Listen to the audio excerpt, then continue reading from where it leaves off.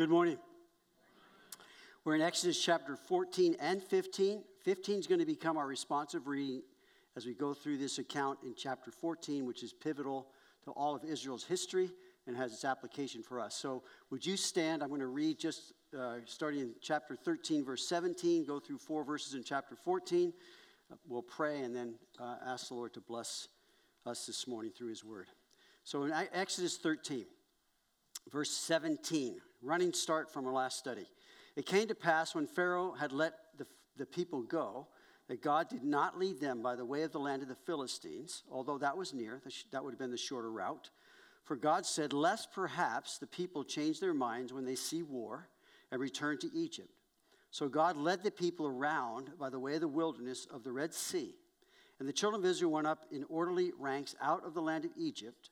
And Moses took the bones of Joseph with him, for he had placed the children of Israel under solemn oath, saying, God will surely visit you, and you shall carry up my bones from here with you.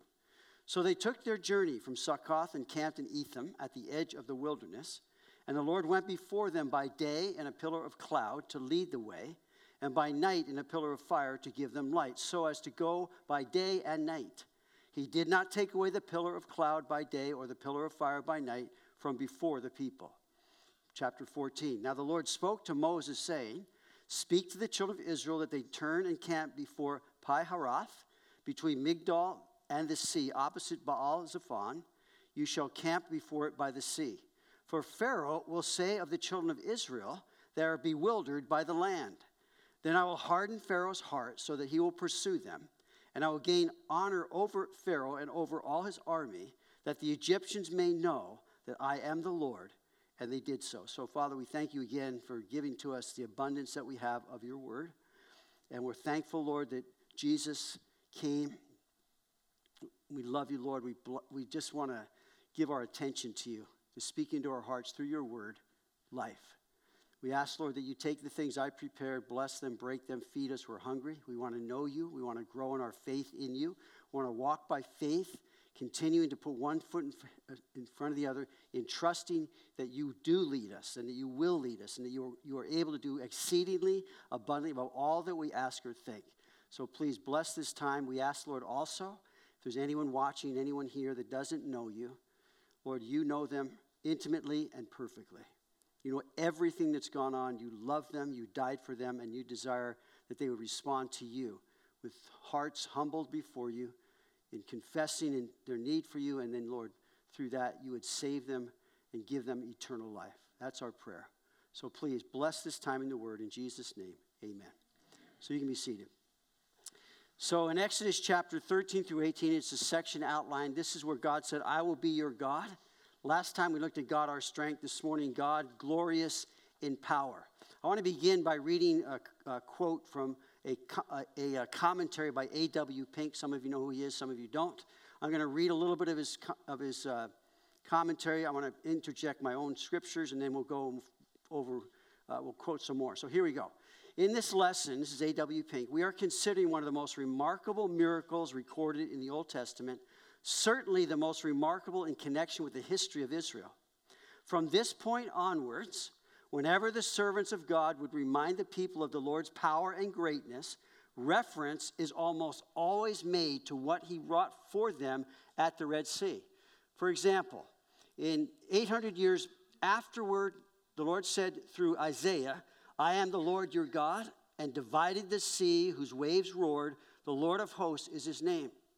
Nahum, the prophet Nahum, the Lord is slow to anger and great in power, and will not at all acquit the wicked. The Lord has his way in the whirlwind and in the storm, and the clouds are the dust of his feet. He rebukes the sea and makes it dry. And by the way, the children of Israel went through on dry ground. Not a drop of God's judgment touched them. And the clouds of his feet, he rebukes it, makes it dry, and dries up all the rivers. Bashan and Carmel wither, and the flower of Lebanon wilts. When the Lord renewed his promise as they came into the land, Joshua takes them back to this time and says this in Joshua 24. I brought your fathers out of Egypt, and you came to the sea, and the Egyptians pursued your fathers with chariots and horsemen to the Red Sea. So they cried out to the Lord, And he put darkness between you and the Egyptians, brought the sea upon them, and covered them, and your eyes saw what I did in Egypt. Nehemiah, you saw the affliction of our fathers in Egypt and heard their cry by the Red Sea. Micah, as in the days when you came out of the land of Egypt, I will show them wonders.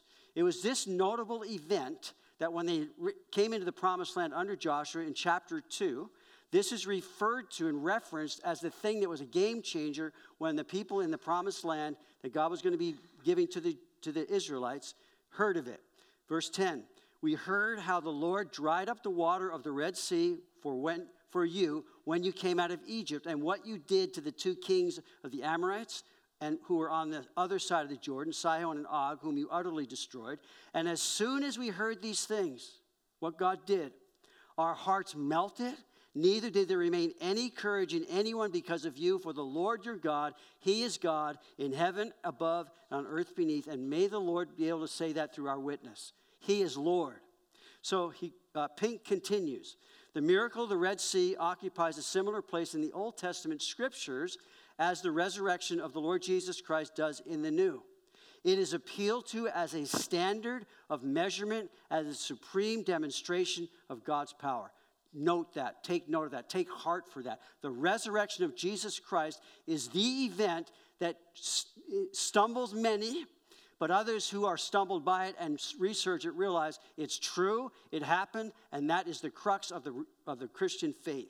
So, Romans 1, concerning his son Jesus Christ, this is the gospel, who was born of the seed of David according to the flesh, and declared to be the Son of God, there it is, with power according to the Spirit of holiness. How? By the resurrection from the dead. If Jesus is not risen from the dead, Paul said that, we are of all men most to be pitied. If he died and never rose again, there is no Christian faith.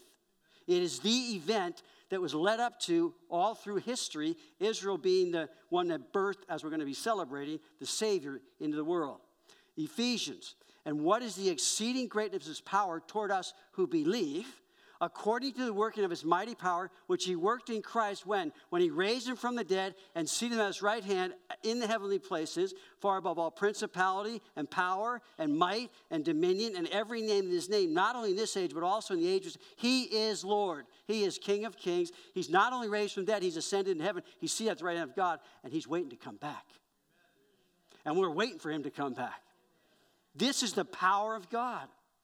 So, little wonder, he continues, Pink, then that each generation of infidels has directed special attacks against this miracle. Now, really, the resurrection has been attacked. It will always be attacked. The Exodus has also been attacked as not being, it's a fable or it's some kind of allegory. No, it happened. Okay. But to the Christian, miracles occasion no difficulty. The great difference between faith and unbelief is that one brings in God and the other shuts him out. With God, all things are possible. Would you say amen? Amen. I'm going to have you say amen in a moment too. But bringing God and supernatural displays of power are to be expected, unquote. So the very first verse in the Bible should settle the issue. In the beginning, God created what? The heavens and the earth. Now, Jeremiah refers to this when he says, "Ah, Lord God, behold, you have made the heavens and the earth by your great power and outstretched arm." And we should make this the prelude to our prayers. If God did that, then he goes on and says, there's nothing too hard for you. And then the Lord says, behold, verse 27, I am the Lord. Listen, is there anything too hard for me? So the deal is, a miracle is nothing for God because God made everything out of nothing. Isn't that fantastic? You talk about God glorious in power. It's magnificent. The Psalms, it says, when I consider the heavens, the work of your hands, the moon and the stars that you have ordained, what is man that you're mindful of? You start to get this idea that it is so vast and so incredible. And here's me, this little, and yet God's work, his miracle, his resurrection was for me and for you. That's God glorious in power, glorious in holiness. Says he has triumphed gloriously in the song that we'll be doing a responsive reading to. So here, if God is fighting against us, it should cause great fear. It should. But if God's power is fighting for us, it should cease all fears.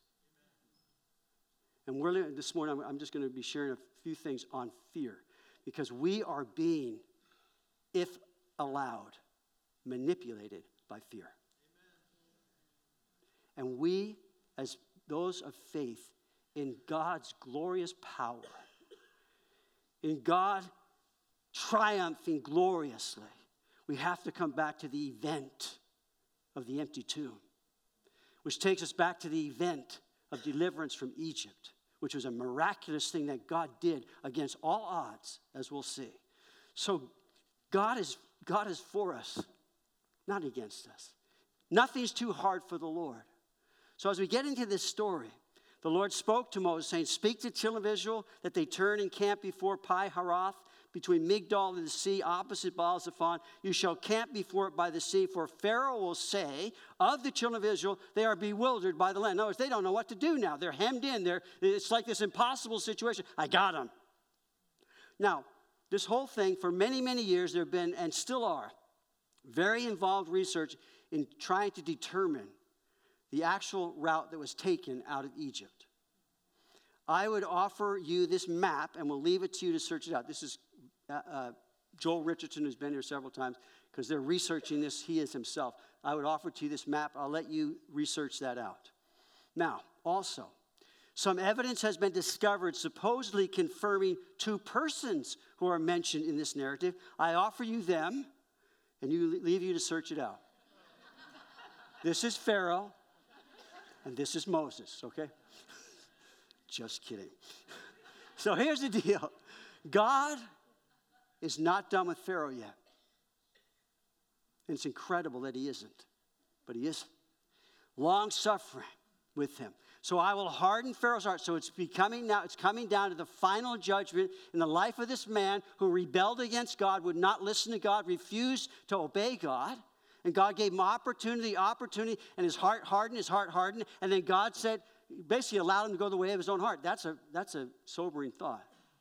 That's what happened. You would think he would have given up by now. But listen, what we're seeing in Pharaoh, we also have issues many times in the hardening of our hearts to God. And it is a striking thing to encounter the hard heart, even our own. So what we need is to encounter a holy God. What we need is an encounter with the living God. Because without that, our hearts would not be changed.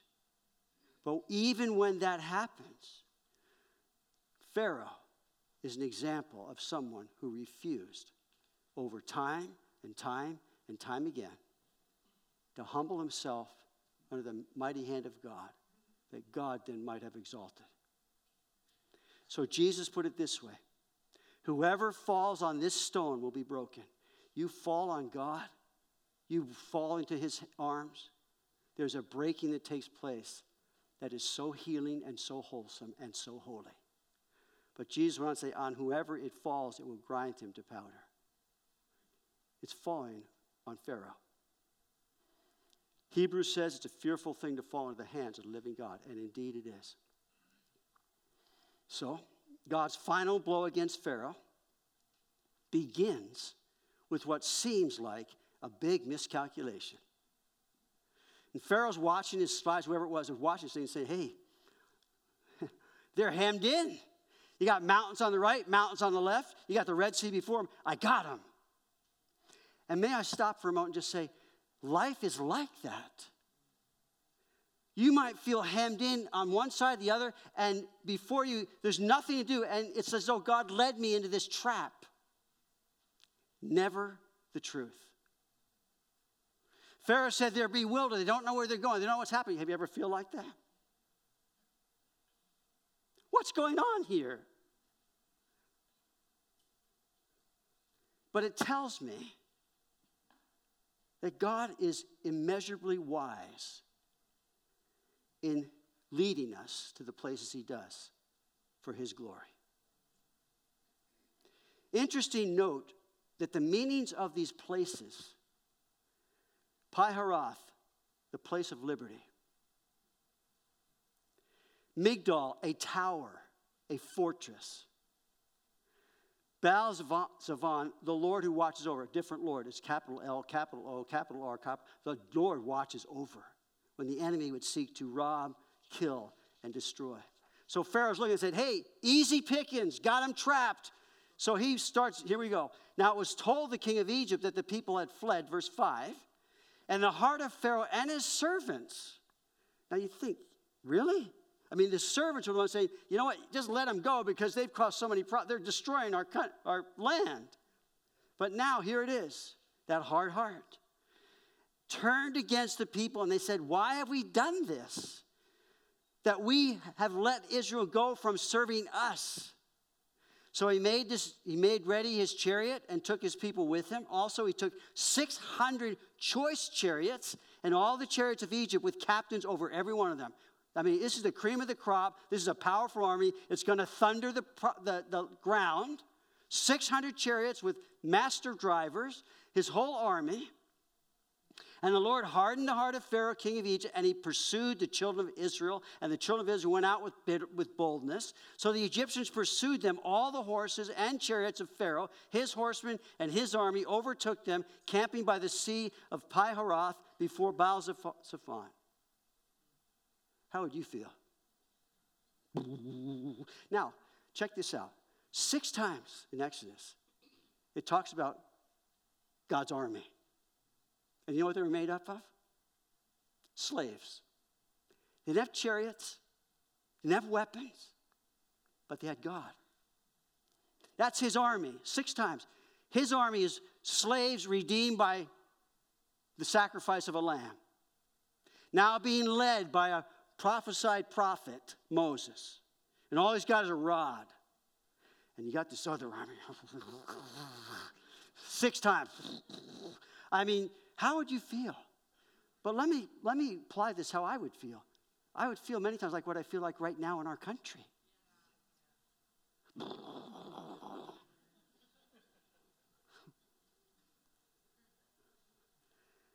God is very patient. And sometimes I wish he wasn't. Now with me, obviously I want him patient.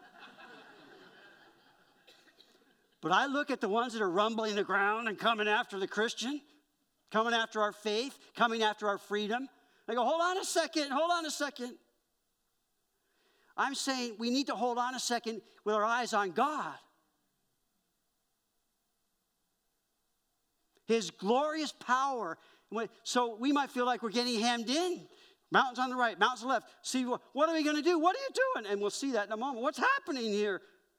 Did we follow? See, this whole thing seemed like a miscalculation on the part of Moses. Not at all. When Sennacherib, king of Assyria, boasted that he was going to destroy Jerusalem, Hezekiah, the king, hears about this thing, gets a letter, spreads it out before the Lord, and you know what he did? He prayed. So in 2 Kings, Sennacherib saying, do not listen to Hezekiah. Don't listen to your king, lest he persuade you, saying what? The Lord will deliver us. Has any of the gods of the nations at all delivered its land from the hand of the living king of Assyria? The hand of the king of Assyria? Who among all the gods of the lands have delivered their country from my hand? This is Sennacherib boasting, taunting them.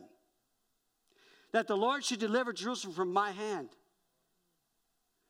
2 Kings 19, thus you shall speak to Hezekiah, king of Judah, saying, do not let your God in whom you trust deceive you. Now that is a pathetic statement. But to actually, in some of the ways in which I respond, it's almost like I believe that.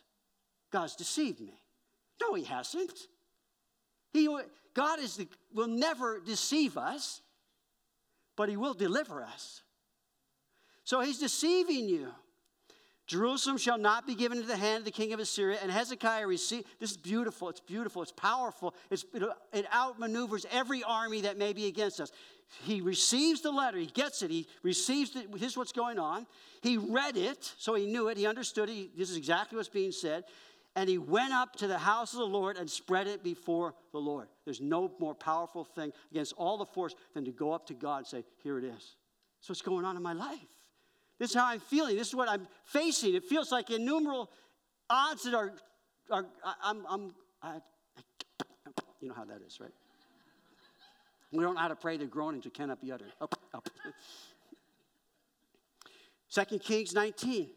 Then Isaiah the son of Amoz sent to Hezekiah, saying, thus says the Lord God of Israel, because you have prayed to me against Sennacherib, the king of Assyria, I have heard. Wow. This is the word which the Lord has spoken concerning him. So we need to hear the word of the Lord. Whom have you reproached and blasphemed? Against whom have you raised your voice and lifted up your eyes on high? In other words, let the Lord speak to us and through us to them. They are fighting God, not us. And so, this is the word which the Lord spoken. Whom have you reproached about? Against whom have you raised your voices? Against the Holy One of Israel. We wrestle not against flesh and blood, but against principalities, against powers, against the rulers of the darkness of this age, against spiritual hosts of wickedness in the heavenly places. The weapons of our warfare are not of the flesh, but mighty in God for pulling down strongholds. And those strongholds are the way that I'm thinking. And God comes and says to me, you're not thinking correctly. You need a correction in your thinking. See, the battle takes place in the mind. What I'm thinking. That's why we got to load it up. Say it again. Load it up, baby. You talk about loading the guns. No, loading our minds with the word of God and allowing him to speak to us and knowing that through our lives he will be speaking, though it seems not. And so, because you rage against me, your tumult have come up to my ears. Therefore, I will put my hook in your nose and my bridle in your lips, and I will turn you back by the way which you came. And it came to pass on a certain night, one night, everything changed. That the angel of the Lord went out and killed in the camp of the Assyrians 185,000. And when people arose early in the morning, there were the corpses all dead. The wages of sin is death. You fight against God, you lose. We as believers, his ragtag army of redeemed slaves who lift up our voice to God, who listen to his word, we're loaded, loaded for the battle, filled with the Spirit. Job challenged God to a hearing in court. And God testified to Job with these words. Have you an arm like God? See, we need this sort of sensitive rebuke. Have you an arm like God? Or can you humble with a voice like his? Disperse the rage of your wrath. Look on everyone who is proud and humble them. Look on everyone who is proud and bring them low. Tread down the wicked in their place. Hide them in the dust together. Bind their faces in the hidden darkness. Then I will also confess to you that your own right hand can save you. But you look at these things God's saying to Job, you can't do anything about that. And there's that gentle rebuke to our God is glorious in power. If we take him to court, he wins. It's not that God's afraid of our questions. He's not. But through the questions come the answer very simply. We can't do that. It's not in our power. We might try all kinds of different ways, but the wrath of man does not produce the righteousness of God. I can get as mad as I can, and I can get pretty mad. And with things going on, things we're facing, I can get pretty mad. And to wake up to this understanding that I can get as mad as I can and actually make matters worse. But when I bring it and spread it before the Lord and I pray and God hears, and through those things I'm trusting him, as we'll see in this. In Acts, another passage, Gamaliel's advice to the Sanhedrin concerning the preaching of the gospel.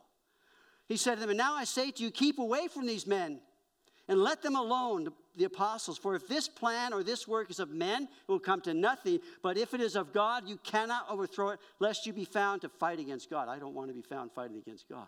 But I'll tell you, the world doesn't mind doing that.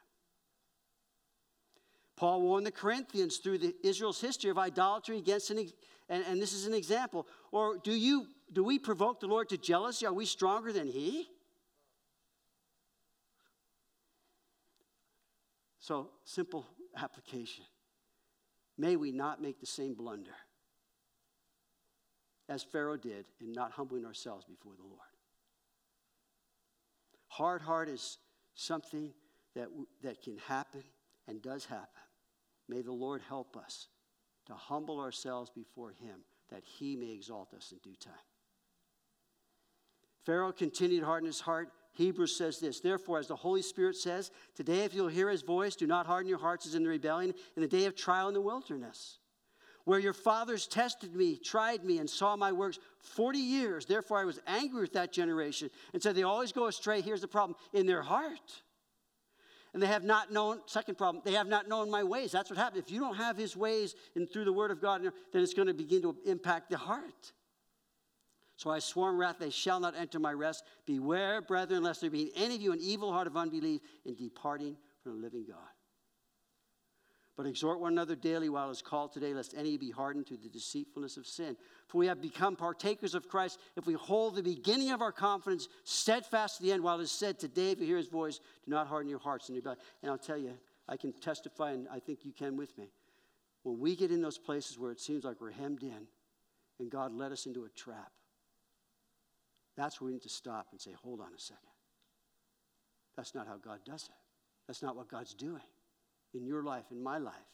And so this blunder, the default setting of the old nature is sin and self. That's the setting. That's what's going to happen. We're going to gravitate toward it as the children of Israel. If I rebel against God's sovereign authority over all, my heart will harden.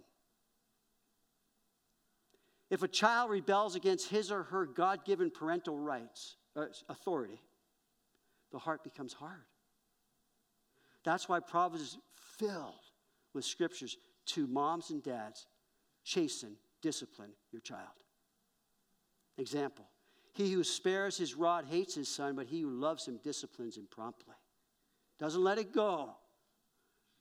And that can wear you out. But you got to do it. Chasten your son while there is hope, and do not set your heart on his destruction. Foolishness is bound up in the heart of a child. The rod of correction will drive it far from him. This is a massive life study to any parent. But you know from the experience, if these things are not dealt with, the heart gets harder and the child gets more rebellious. It's the default setting. If you as an employee are rebelling against your boss, your heart will harden. I'm not saying at all in that the boss isn't incorrect and not a bad boss.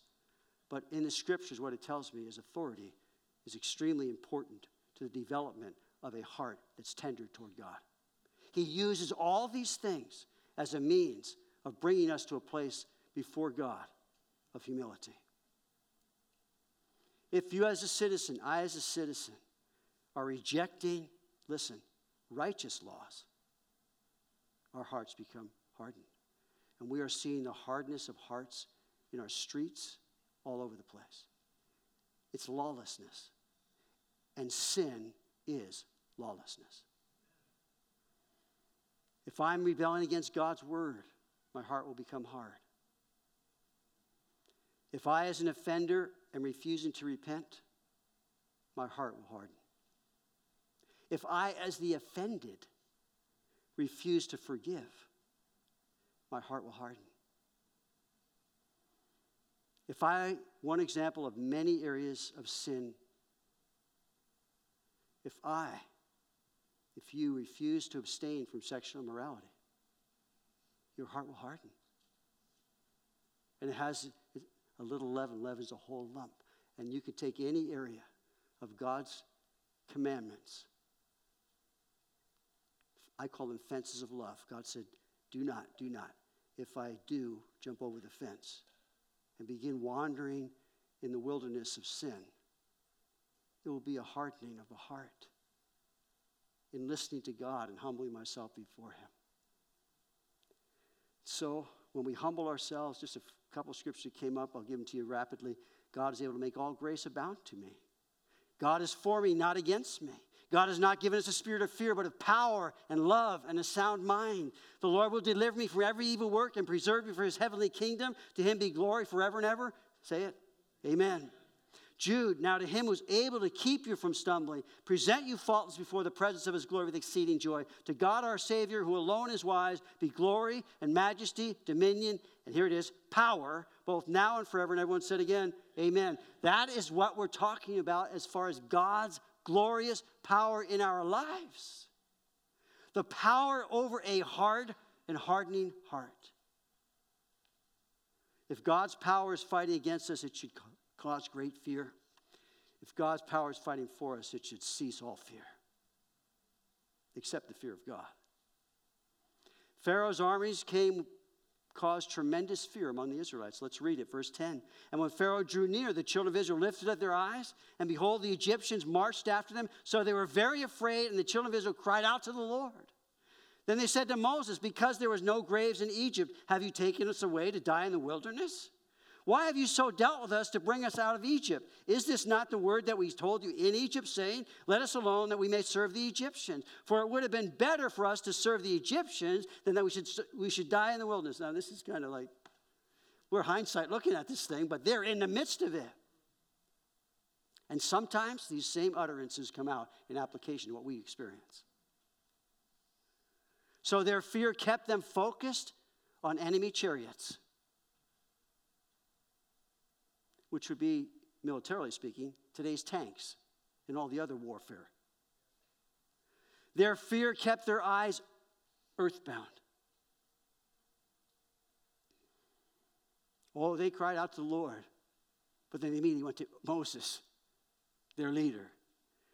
And that fear led to rash, angry, and untrue statements directed at Moses, when really the problem was them. In fear, we cry out to the Lord immediately, but don't turn to the Lord steadfastly. We start looking for other places to put the problem, when really the problem is me, before the Lord. We cry out and fear focus, we get a laser focus on the wrong things.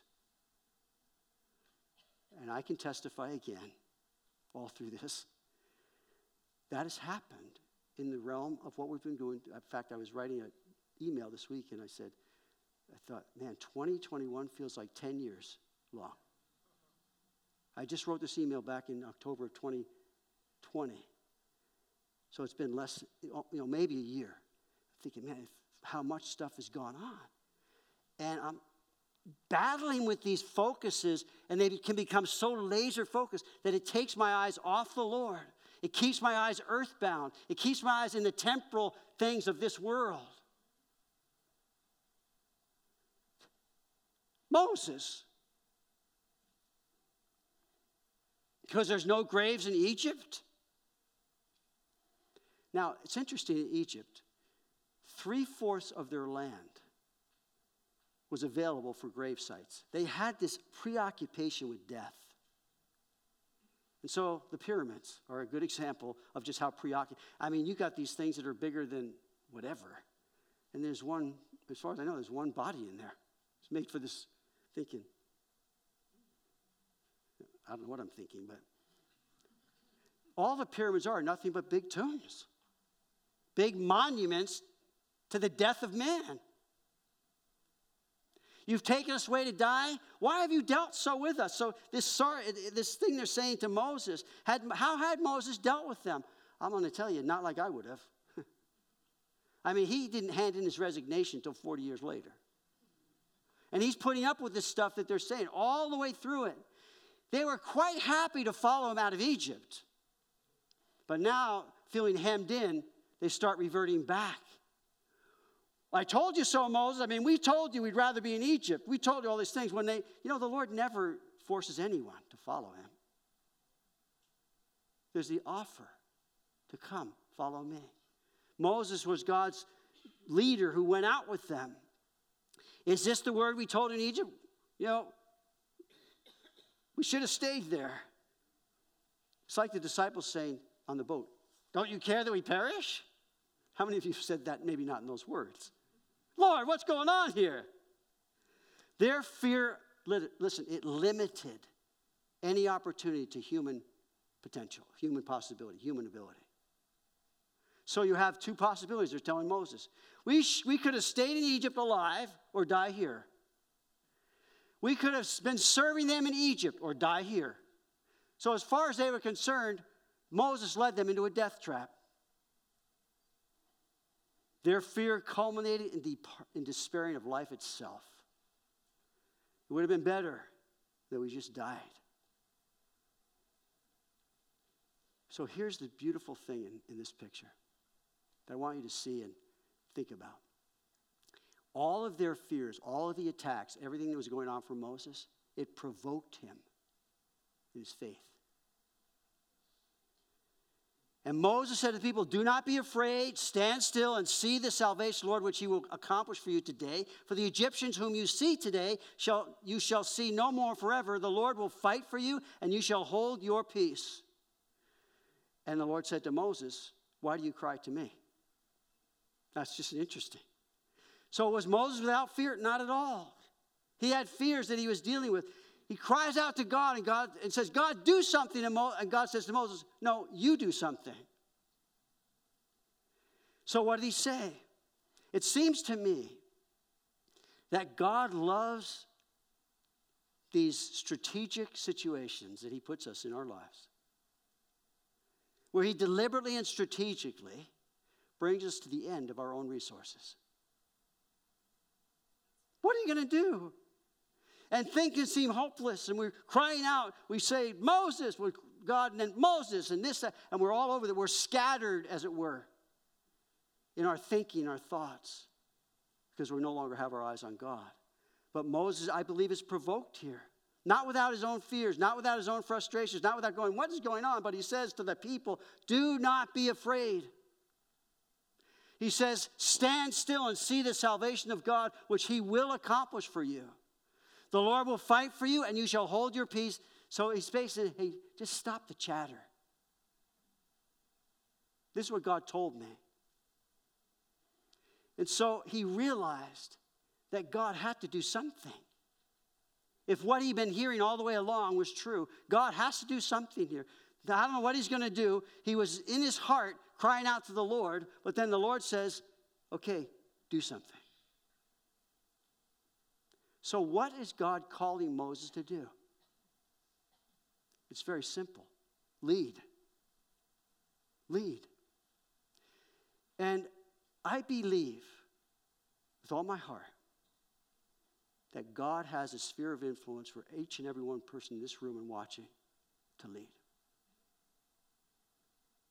You say, hold on a second. This is what God said. And that it would provoke our faith in God, not against other leadership or whatever, but in God. Why do you cry to me? Tell the children of Israel to go forward. Lead. Now, here's what I believe I've learned, if nothing else, through this pandemic. People need encouragement. Encouragement is leadership. I don't care who it is in your life. There's not a person, a soul that you meet that does not need to be encouraged. Moses, I think, is seeking to encourage them as well as himself. Do not be afraid. Stand still and see the salvation of God. The Lord will fight for you, and you shall hold your peace. Do you believe that this morning? Do not be afraid. Stand still. Just stop a moment and see the salvation of God, which he will accomplish for you. That's what he promised. He will fight for you. So for myself, I just say, stop the chatter. Stop the indirect reflection or deflecting of blame on this, that, and the other thing, and get my eyes on the Lord. Provoke me to believe that God will do something and encourage people all along the way. Lift up your rod, so it says, but lift up your rod, God to Moses, and stretch out your hand over the sea and divide it. And the children of Israel shall go on dry ground through the midst of the sea, and I will harden the hearts of the Egyptians, and they shall follow them. So I will gain honor over Pharaoh, over all his armies, his chariots, and his horsemen. So whatever the rumblings you're hearing, don't worry about it. Then the Egyptians shall know that I am the Lord when I have gained honor for myself over Pharaoh, his chariots, and his horsemen. So God's saying, you cried out to me. Don't stop doing that, but get going. Get going. Stay moving at my commands. Don't let fear paralyze you. On Friday, I received an email, a text actually, from my good pastor friend, Calvary Chapel pastor friend, Tom Blumberg, who's in Bellingham. And he sent this video, it was about 12 minutes long, of what's going on in San Jose, California. And then if you don't know this story, what's going on, but Calvary Chapel, San Jose, the pastor is Mike McClure, who's the son of Don McClure, who founded it, been in Calvary's for a long time. To date, he has $3.8 million of fines levied against him. He has over $100,000 against him personally. He was at the conference that we just went to down in Golden Bar, California, at Raul Reese's church. He stood and talked to us about what's going on. And his means of dealing with this thing, it just so struck me. He just said, God has called me to pastor, to shepherd his people. And on the witness stand, he's talking about God and the testimony of his life. Does he have fears? You bet he does, and he readily admits that. But he's going to do what God called him to do. And he's been doing that. And so, in fact, on this video, it says, he said something like, it is incredible what's going on in San Jose, California. That is not going on in communist Russia and North Korea, where the churches are open and have been. And so it's something like, we're more communist than them.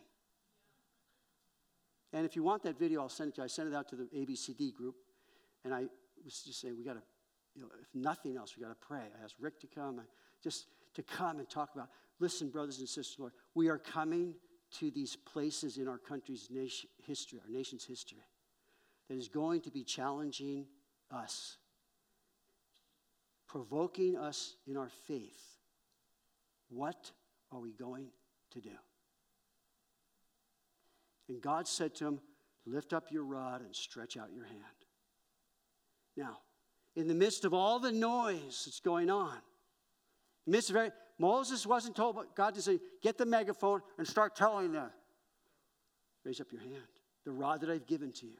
And that rod to me represents, for this morning's purposes, the sphere of influence in your life and the people that are looking to you for leadership. Are you going to believe God and just stand and raise that rod and say, we're going forward because God's going to deliver us? And we need leadership of this shape, whether it's our children or our extended family or our workplace, to see, I am not going to give in to these fears. God hasn't brought me this place to destroy me. He hasn't brought our nation to this point to destroy us. I hope, and I'm praying, I'm praying for that. But what are we going to do? Get that rod up in the air. They might not be able to hear Moses, but they can see he's going forward with God. They can see what God's doing through his provoke to faith, that we believe what we believe. We believe the gospel. We believe we're founded under God. We believe we have a constitution that's ours by giving. And as Rick would say, we believe that America was a gift of God given to the world.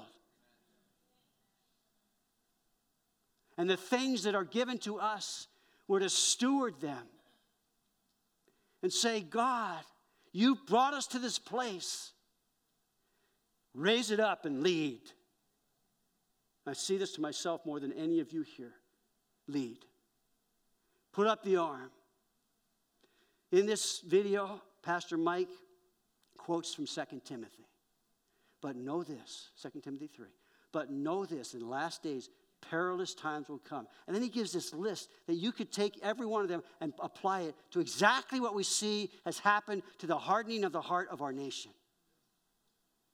And it begins with this: lovers of themselves, lovers of money, boasters, proud, blasphemers, disobedient to parents, unthankful, unloving, unmerciful, unholy, whatever it is. I lost my, without self-control, brutal, despisers of good, traitors, headstrong, haughty, lovers of pleasure rather than lovers of God, having a form of godliness but denying its power. And from such people, Paul tells Timothy, just turn away.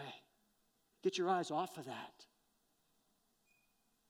And then he says in verse 10, but you, Timothy, you have carefully followed my doctrine, manner of life, purpose, faith, long-suffering, love, perseverance. Persecution happened at Antioch, at Iconium, at Lystra. What persecutions I endured, and out of them all, here it is, brothers and sisters, out of them all, the Lord delivered me, and the Lord will deliver me.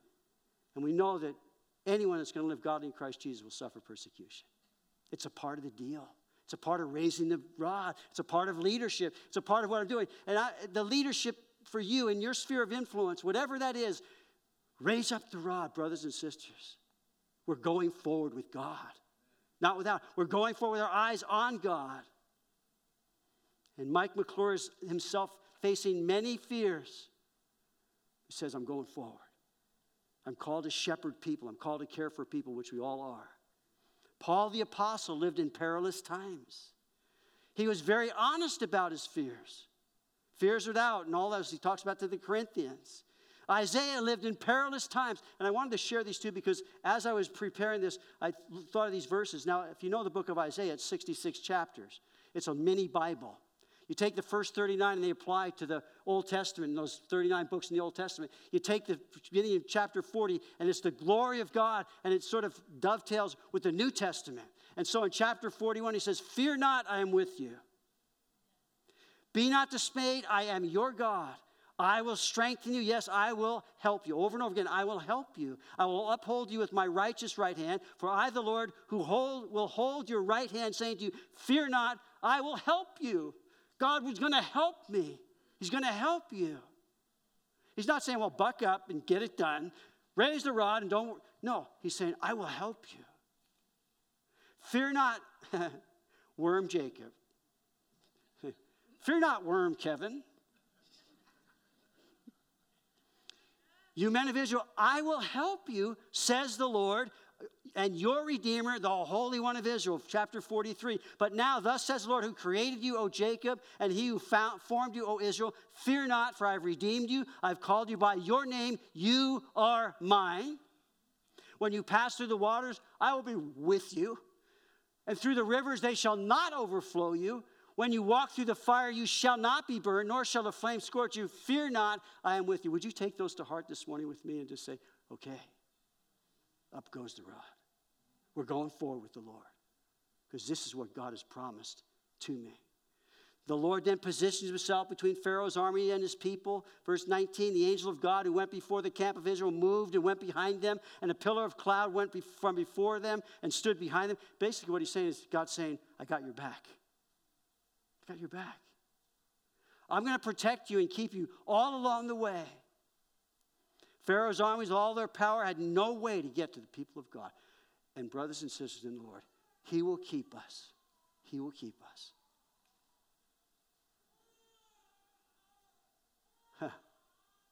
Surely, goodness and mercy shall follow me all the days of my life, and I will dwell in the house of the Lord forever.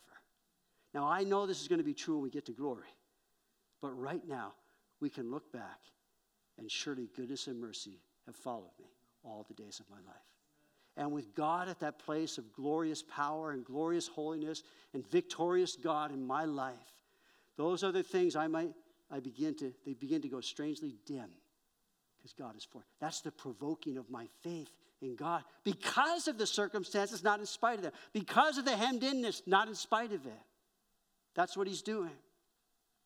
And so Paul told Timothy, and the Lord would deliver every evil work and preserve me for his heavenly kingdom, to whom be glory and dominion forever and ever. Paul said that to Timothy. See, that's a provoking of faith in our hearts that comes because of circumstances that seem impossible. Are we going to raise the rod? Are we going to believe God? Are we going to be encouraged and encouraging others? So fear paralyzes. So pray and lead and encourage and stretch out your hand in your spheres of influence. So he stretched out his hand. The Lord caused the sea to go back by a strong east wind all that night and made the sea into dry land, and the waters were divided. So the children of Israel went into the midst of the sea on the dry ground, and the waters were a wall to them on the right hand and to the left. What was a wall to them was the destruction of Egypt. And the Egyptians pursued and went after them into the midst of the sea, all Pharaoh's chariots, horses, chariots, and horsemen. Now it came to pass in the morning watch that the Lord looked down upon the army of the Egyptians through the pillar of fire and cloud, and he troubled the army of the Egyptians. And he took off their chariot wheels so that they drove them with difficulty. I would have posed so. Do you ever try and ride a chariot without any wheels? And he took off their chariot wheels. So the Egyptians said, let us flee from the face of Israel, for the Lord fights for them and against the Egyptians. So the Lord said to Moses, stretch out your hand over the sea. So they're on the other side. Stretch out your hand over the sea, that the waters may come back on the Egyptians, on their chariots, and on their horsemen. And Moses stretched out his hand over the sea. And when the morning appeared, the sea returned to its full depth, while the Egyptians were fleeing into it. So the Lord overthrew the Egyptians in the midst of the sea. Then the waters returned and covered the chariots, the horsemen, and all the army of Pharaoh that came into the sea after them. Not so much as one of them remained. But the children of Israel had walked on dry land in the midst of the sea, and the waters were a wall to them on their right hand and on their left. Now, put yourself on the other side of that. And here you are, looking at what just happened. You're going, I can't believe what just happened. Right? Look what just happened. Here we are, not a drop of water, safe on the other side, and we can't even see the army. It's gone, it's perished, it's buried, done. That, my friend, should provoke us to faith. There's no guessing when these things that God did are for our benefit and example. And we come back to the cross and the resurrection. Pharaoh's chariots and his army cast into the sea. What example is this for us? If nothing else, it's a picture of baptism. Paul talks about this. That when we came to Christ, and God led us out of Egypt by the blood of the Lamb, redeemed us to himself, we began this journey. The first thing was going through this incredible experience. Seems like it's what just happened wasn't worth it to the children of Israel. And yet God delivered them through the water. And baptism is that picture of when I came to Christ and I was redeemed, then I make my public testimony. The old life is gone. Egypt is buried. And I'm standing on the other side of that going, wow, what did God just do? That's what he did. That's what happened. We are new creation in Christ. The old things are passed away. All things become new. And now they're on this new adventure, this new venture of faith, if you will, in the wilderness, which is a place where God led them through the wilderness. It was a little longer than it should have been, but it was what it was. And we have these legitimate experiences in the wilderness for lessons to our faith being provoked to believe God and walk steadfastly with him and learn from these things. And so, as we close, I would like to close with by responsive reading in how they responded. And I believe when we came to that place of salvation, redemption, and then baptism, that we understand symbolizes. And by the way, last week we called to baptism. We would say it again to you, if you're here and you've not been baptized, it's an important obedience to God because it's a picture of this experience, the children of Israel, where your life, this is the power of God. Your life, your old life of sin and self and death was buried. And the enemy has no power over that in your life anymore. Buried. And you wound up on the other side and you're looking back and go, wow, what did God just do? Let me tell you what he just did. He buried your old life. He took care of it. He wiped it out. He wiped out the work of the devil, all those things against us. He wiped it out in one fell swoop at the cross and then through the resurrection of Jesus Christ from the dead. So would you stand with me? And I'm going to read the first and odd verses. I'm going to ask if you would read the second. And then when we get to that last one, it's an odd verse. Odd in the sense of it's 21. But I'm gonna say that, but then I want to be saying that together a couple of times. And I might even stop you in the midst of this to say it again. Here we go. Then Moses and the children of Israel sang this song to the Lord and spoke, saying, I will sing to the Lord, for he has triumphed gloriously. The horse that its rider has thrown into the sea.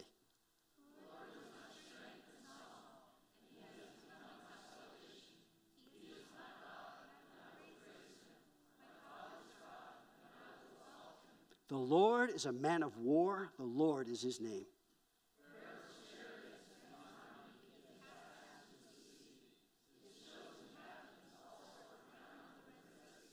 The depths have covered them. They sank to the bottom like a stone.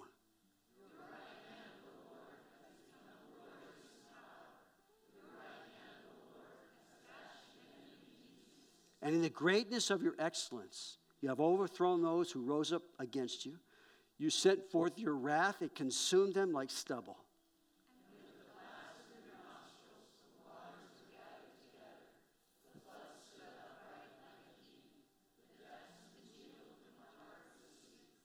The enemy said, I will pursue, I will overtake, I will divide the spoil, my desire shall be satisfied on them.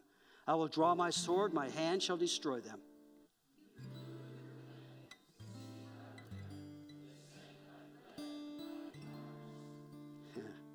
Who is like you, O Lord, among the gods? Who is like you, glorious in holiness, fearful in praises, doing wonders? You in your mercy have led forth the people whom you have redeemed. You have guided them in your strength to your holy habitation.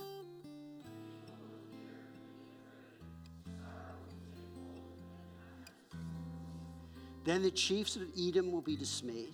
The mighty men of Moab, trembling will take hold of them. All the inhabitants of Canaan will melt away.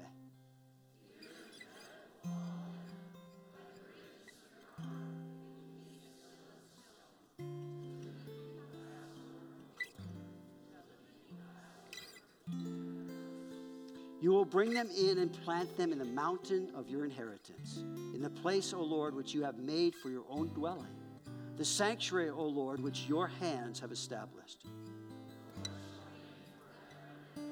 Say it again. For the horses of Pharaoh went with his chariots and his horsemen into the sea, and the Lord brought back the waters of the sea upon them. But the children of Israel went on dry land in the midst of the sea.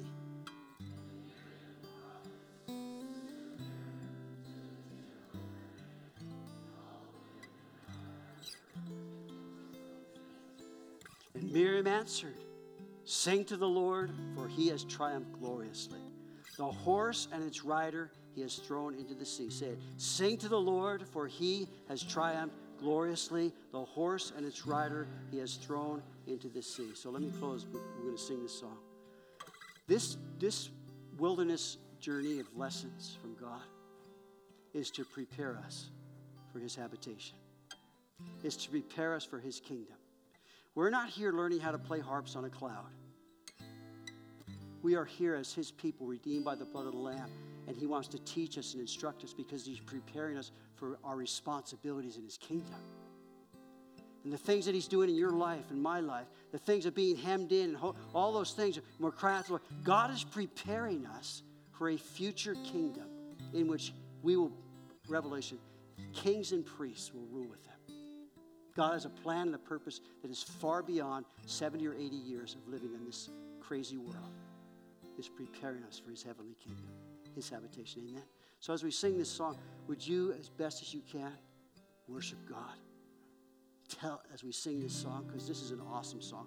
And I appreciate, as I said to Sophia, this is what I'm doing, and she got the perfect song, I think. What do you think? Yeah, okay. He knows.